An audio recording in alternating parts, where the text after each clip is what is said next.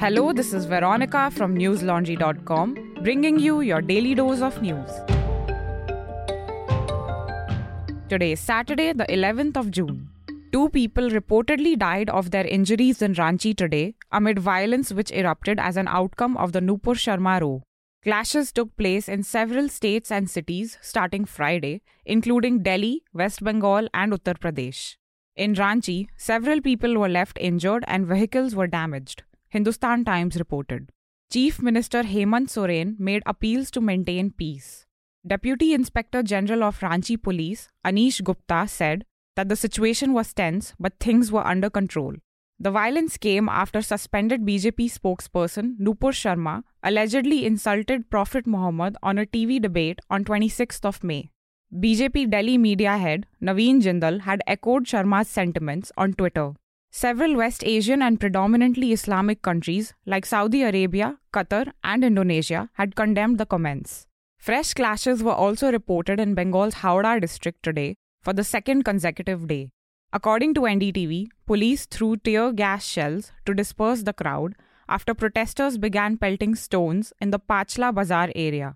Officials have said that prohibitory orders have been imposed till 15th of June and internet services have been suspended in the district till 13th of June.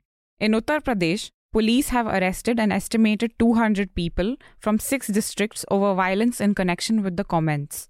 A day after violent clashes broke out in the state, Chief Minister Yogi Adityanath's media advisor, Mrityunjay Kumar, put out a cryptic post on Twitter today in which he said that every Friday is followed by a Saturday.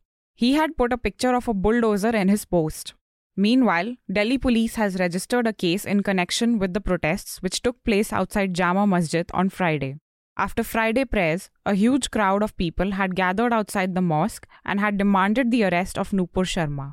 Listeners, India has been forced into diplomatic firefighting as remarks made by 2 BJP leaders against Prophet Muhammad have sparked outrage in several Arab capitals.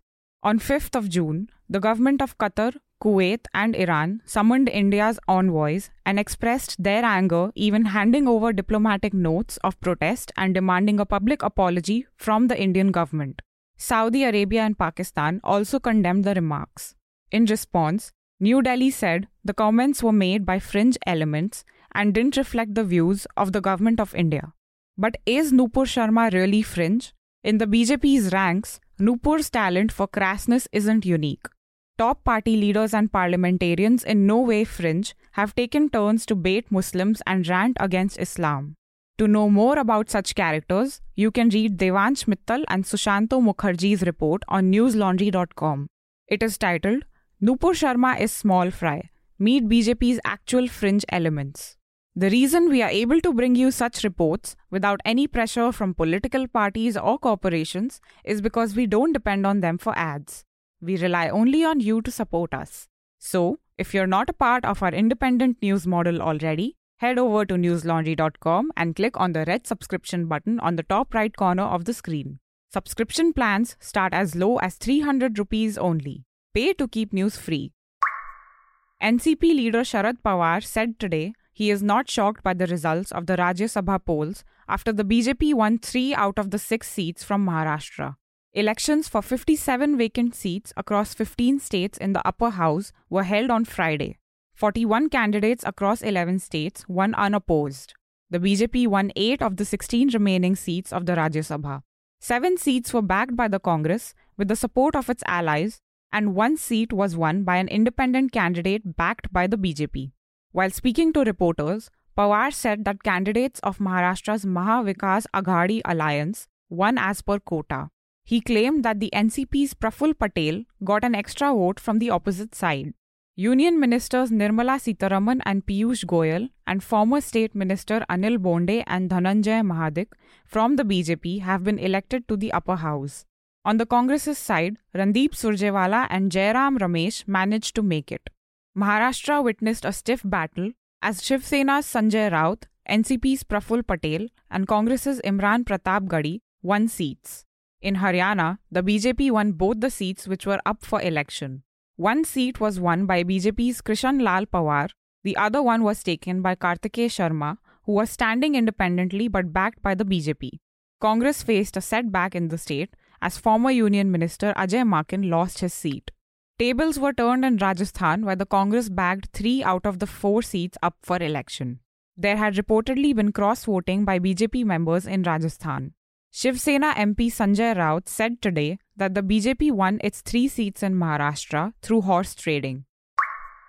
COVID cases continue to rise in the country as 8,329 fresh cases were recorded in the last 24 hours according to the Union Health Ministry data. 10 deaths linked to the virus were reported in the same time period. The total COVID tally stands at over 4,32,000 with 40,370 active cases. The death toll has crossed 5,24,000. The active cases comprise 0.09% of the total infections, while the recovery rate is at 98.69%. So far, India has administered 195 crore COVID-19 vaccines. As of today, 89.7 crore people in India are fully vaccinated.